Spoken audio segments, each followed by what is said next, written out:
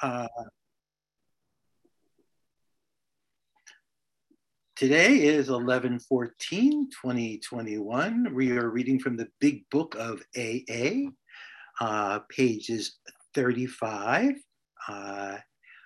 Rob R.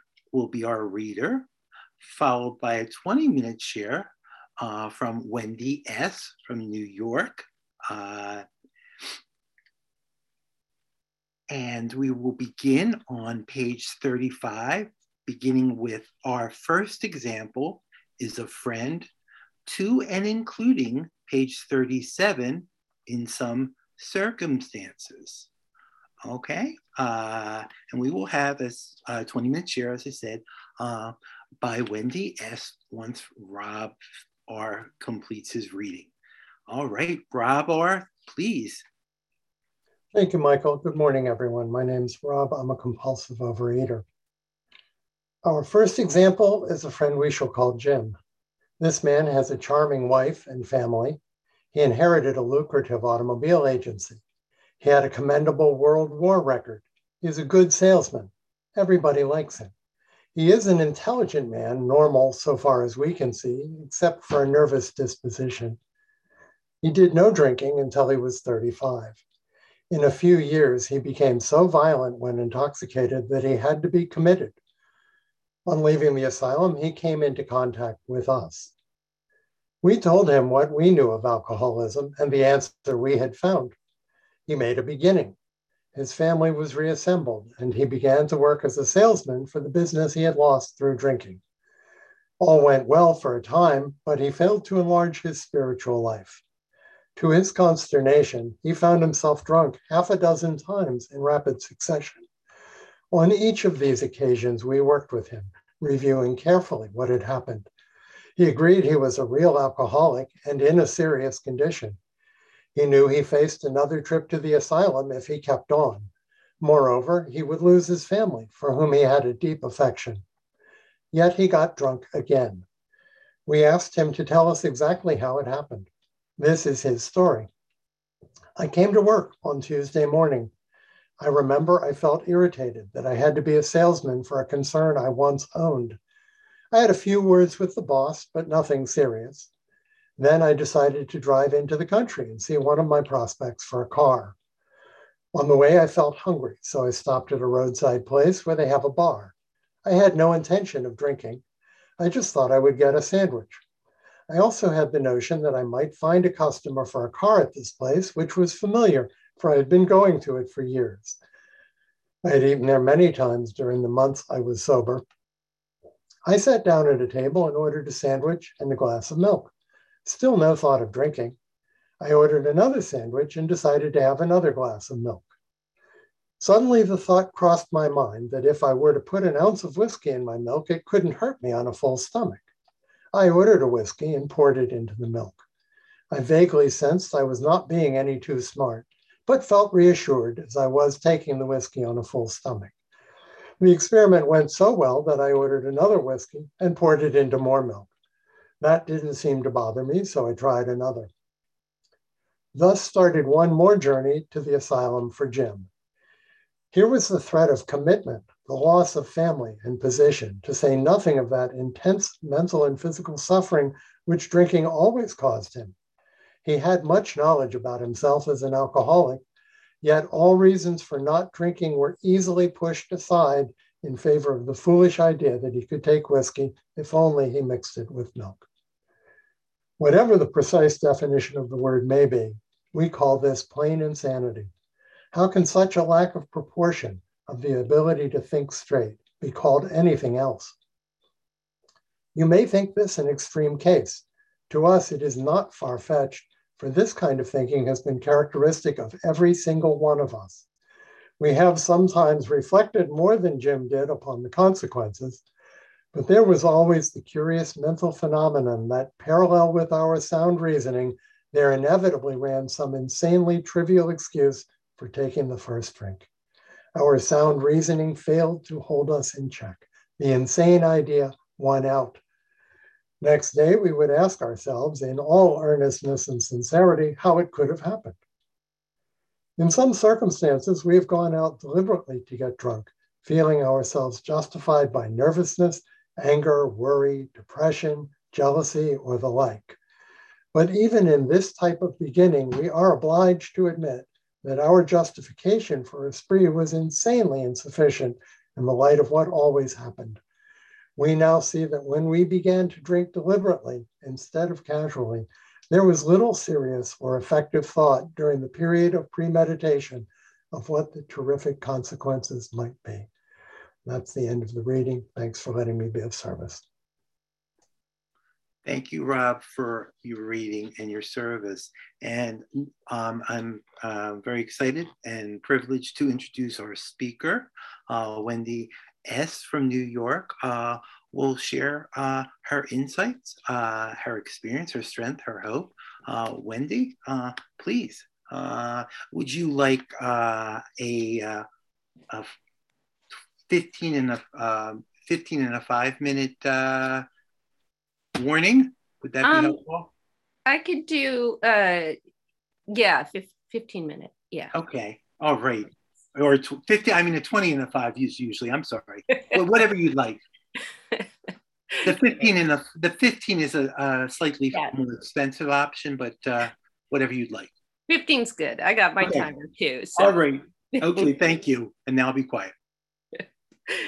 Thank you so much. Thank you, Michael. Thank you, Kim, for asking me to speak today, and for everyone here that's doing service. It's so helpful to me and to all of us. So good morning, everyone, or good afternoon or evening for wherever you are in the world. I am Wendy S. from Woodstock, New York. I am a compulsive overeater and remarkably living in a recovered state today. My quick little qualification is my disease manifested in like volume and binge eating and excessive weight. So I came to program just a little bit under a year and a half ago, and on Thursday just celebrated 11 months of abstinence, which I did not think was possible. So let me just dive into the reading. We're talking about Jim today. And it says in the previous paragraphs that I guess we read last week that we're describing the mental states that precede a relapse into drinking. And to be honest, I can't speak from the place of relapse because I'm a baby in this program. But I can definitely, like, I've never been recovered before, but I am now, and I can definitely talk about the mental states that got me to come into this program and led me to succumb to compulsively shoveling food in my mouth time and time and time again, knowing how painful it was, and even knowing, the times that I wanted to do it on purpose and the times that I didn't want to do it and had no control. So what does a 51-year-old single woman with an eating disorder in the 21st century have in common with 30-something married war veteran with an alcohol problem from 80 years ago? And it starts with, like Jim, I come from a decent family background. It was a safe environment. I had all my physical needs met. I'm pretty well liked. I have good friendships and relationships. I'm usually the person that people come to for advice and comfort. I'm also fairly intelligent. I have some graduate and postgraduate education. So, pretty normal. Except for this nervous disposition thing, which I always love reading. And I have no idea what Jim's nervous disposition was, but I know what mine is. I was painfully shy as a child, and still kind of am in a room full of 150 people that are listening to every word I say and staring at me. And I also am highly, highly sensitive, like a lot of other people that are in this program. I'm hyper vigilant, so lots of anxiety, always kind of looking around for the next shoe to drop kind of thing. And I have a tendency towards depression. And this is, the time of year when my depression really hits, when the days are getting shorter and the clocks change and it feels like midnight and it's only 5 o'clock. And I just want to isolate, curl up under a blanket, hibernate until it passes. And the last few weeks, actually, this last month has been particularly problematic for me because it was compounded by a tragic death in my community. So as it talks about in the last paragraph that Rob just read for us, these are justifications that, I would use to deliberately go to the store and fill up a shopping cart with every single thing I could possibly think of to want to eat, and go home, sit alone and in the house until every crumb was gone. Despite the pain in my stomach and the cramps in my stomach, the ache in my jaw from chewing so much, despite being so overstuffed. And then it would, and knowing that it would lead to an even worse depression that would inevitably come from the shame and self-hatred of having done this again for the umpteenth time. And I love how I heard someone in program once talk about this as, these are the symptoms of a spiritual illness. All of these, where are they? Nervousness, anger, worry, depression, jealousy, or the like. Which kind of brings me back to the first page where it says Jim failed to enlarge his spiritual life. So I have to ask myself, what does that even mean to enlarge my spiritual life? And what I've learned from this program is, for me, it's not about joining or recommitting to an organized religion. It's not about memorizing and reciting a bunch of different prayers. It's not about scheduling a set time in the day for me to sit in quiet reflection and meditation and prayer, on my knees or in like yoga position, which I've done in the past. For me, from learning from this program, it really is living in steps 10, 11, and 12. It's committing to and doing the work outlined in these steps on a regular basis so that I can develop and nourish a conscious, intimate relationship to a power beyond myself. And this power is like the basis for the ideals that I need in order for me to live a healthy, happy life.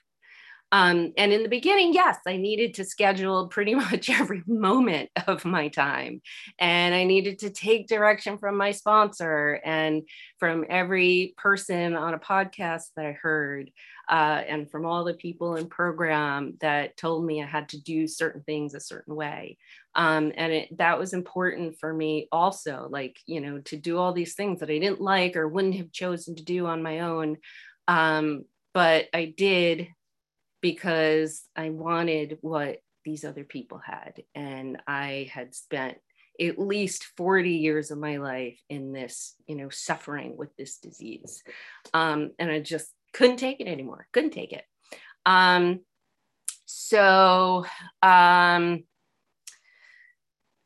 Yeah, as I did that work, like it like the scheduling became more innate. It wasn't that I had to put it down on my calendar. And all the direction that I took didn't come from like these old beliefs and belief patterns and ideas that, were from my own accord. Like they kind of came through me instead of from others. So now I was able to actually make it through this last month experiencing my feelings and feeling my feelings of grief, and then, the general malaise, while still functioning as a fairly normal human being. I was able to stay in connection with people. I was able to speak honestly and openly about my feelings. I answered the phone when it rang. I made plans with people and went out, even though, I had these feelings of, I'd rather just, stay home and be quiet and alone and eat, to make me feel better, which never really did. And I also had questions about, should I actually be a sponsor at this point, because I'm feeling so miserable and sad, and, what kind of positive things do I have to say to someone, because, I have to be on all the time. And the truth is, like, I kept working with my sponsees, and I think I had some even like more beautiful and incredible conversations and connections, because I actually got to learn from myself or from whatever was coming through me when I would talk to them about what was going on for them. So, and that's kind of what living in 10, 11, and 12 is for me. It's about really like taking stock, paying attention to how I feel, righting the wrongs, and just staying connected with this power greater than me and with others. So, and when I was having those thoughts and feeling those feelings, like, I knew this was the time for me to really double down on my steps, and on my step work. So, okay, let me go back. One of my favorite parts of Jim's story is, where he says he felt irritated with his boss, and they had words, but it was nothing serious. And, like, for real, your words with your boss and it's nothing serious. Here he was, the owner of this company that, like, he was inherited, and he lost it because of his disease. So it's not a big deal that they had words. Yeah, not in my world. But the thing is also, I was the queen of no biggie. I was the queen of, like, easy going, no big deal, I'm chill, it's okay, whatever. Like, I have, anxiety is my natural state. I don't know when things are bothering me until till much, much, much later on, way after the fact. And what I learned in this program is that, like, my first thought is almost always negative, either about myself or about you. So either, like, I've got it going on and you don't measure up, or you've got it going on and I don't measure up. And more often than not, both scenarios are playing out at the exact time, which, makes me absolutely insane. And, not have the ability to think straight. And I know, like, for me, so I had what's really interesting, what happened recently, I had a weekly call with a girlfriend, and we early in the morning, and either I would call her, she would call me, and she's going through some tough times. And I guess we were supposed to talk last week, and I called her and she didn't answer, but she texted me and said, "Oh, I'm really sorry, I can't, I'm busy, something's going on." Someone was over, and and I was like, "Oh, okay." So there was that part of me, that, like, initial feeling in my body where I felt like, okay, there's a bit of the ouch of, oh, she's blowing me off, and a bit of, like, wow, I was looking forward to talking to her and having this conversation. But then, it quickly dissipated. Whereas in the past, it would have just, like, that little itty bitty seed would have just, like, built up and built up and built up, sort of like, where Jim was going when, I didn't have an issue having words with my boss, but then I went, to this restaurant and, then suddenly thought maybe I should eat something.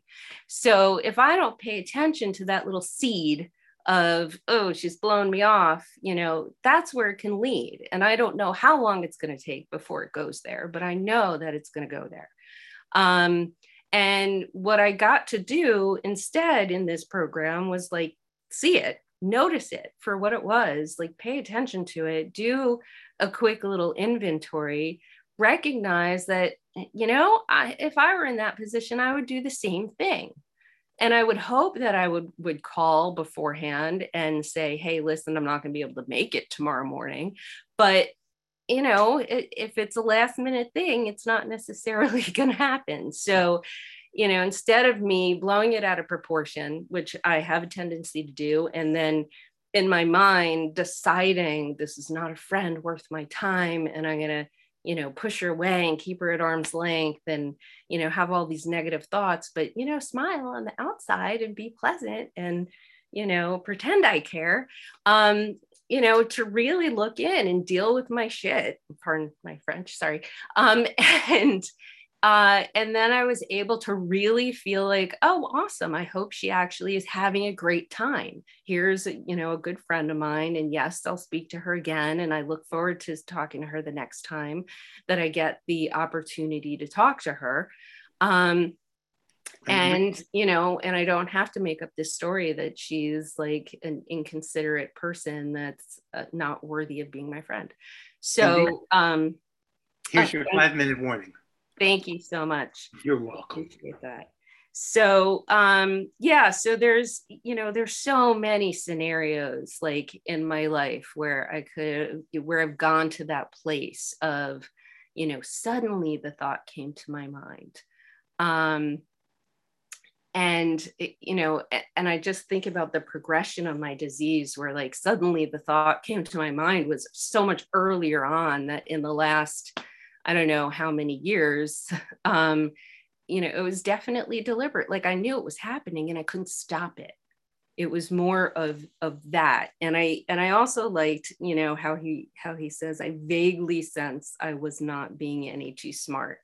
And I get that vague sense all the time. And I love that this program has gotten me to recognize that vague sense and make it less vague, make it more conscious and more available to me so that I could actually really be honest and look at it, and not let it get to the point where I am, in this like desperate state of relapse and clawing my way back to the surface to try to find my way out of it. And I just, going back to the last half of my disease was where it was deliberate, where I would have the thought in my head and I knew it was there and I knew I didn't want to eat. I did, I tell this story. I used to work in the city downtown and it was like a 40-minute subway ride to back to my apartment. And there's a McDonald's on the corner near my apartment. And there was no way to get around passing the McDonald's to get to my apartment. And the entire 40-minute subway ride from work, I would be thinking, I do not want to go to McDonald's the entire time. As I'm walking out of the subway, as I'm walking down the road, as I'm walking into the freaking restaurant, if you want to even call it that, as I'm ordering. And the whole time I'm like, I don't want this. I don't want this. I don't want this. And I go home and I eat the whole thing and I'm sick to my stomach. And it's just a horrible situation. But so many times where that happened. And I just felt completely powerless and unable to do anything about it. That it got to the point where I went to the place of screw it. I have to try to be fat and happy and just like eat what I want and it's going to be good. And I don't have to worry about dieting or my body anymore. And then, and that worked or didn't work for a number of years until it got to the point where I could no longer stand it. I was actually it was the middle of the pandemic and I had perfected sourdough bread for the first time, which made me really happy. And I also knew I ate the entire thing in one sitting, and that was not okay. And I decided, all right, now I'm going to do a juice cleanse. So I'm on this 10-day juice cleanse. And 3 days before it was over, I had a panic attack that, oh my gosh, I have to go back to eating food. And I know I can't handle it. It's going to kill me. And that's when, I finally was open to a friend of mine who was my Ebby and showed me the way to go to OA and check it out. And it was hard in the beginning. I didn't like the book. I didn't like what I was reading. It's from 80 years ago. These people don't speak my language. I'm not a God person. I'm not a religious person. This is not cool.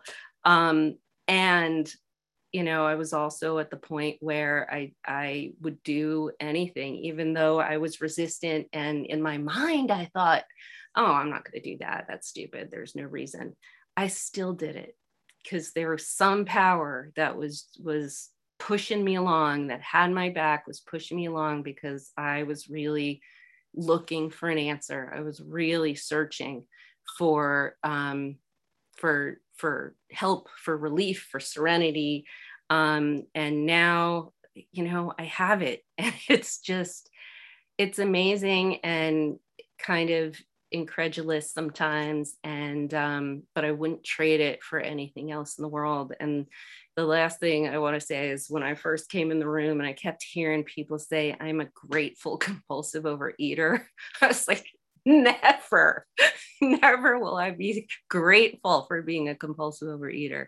But the truth of the matter is, if I wasn't, I wouldn't be here, and I wouldn't be as happy as I am, despite, depressive thoughts and whatever. I wouldn't be in this place today. So that is what I have to share, and that's my time.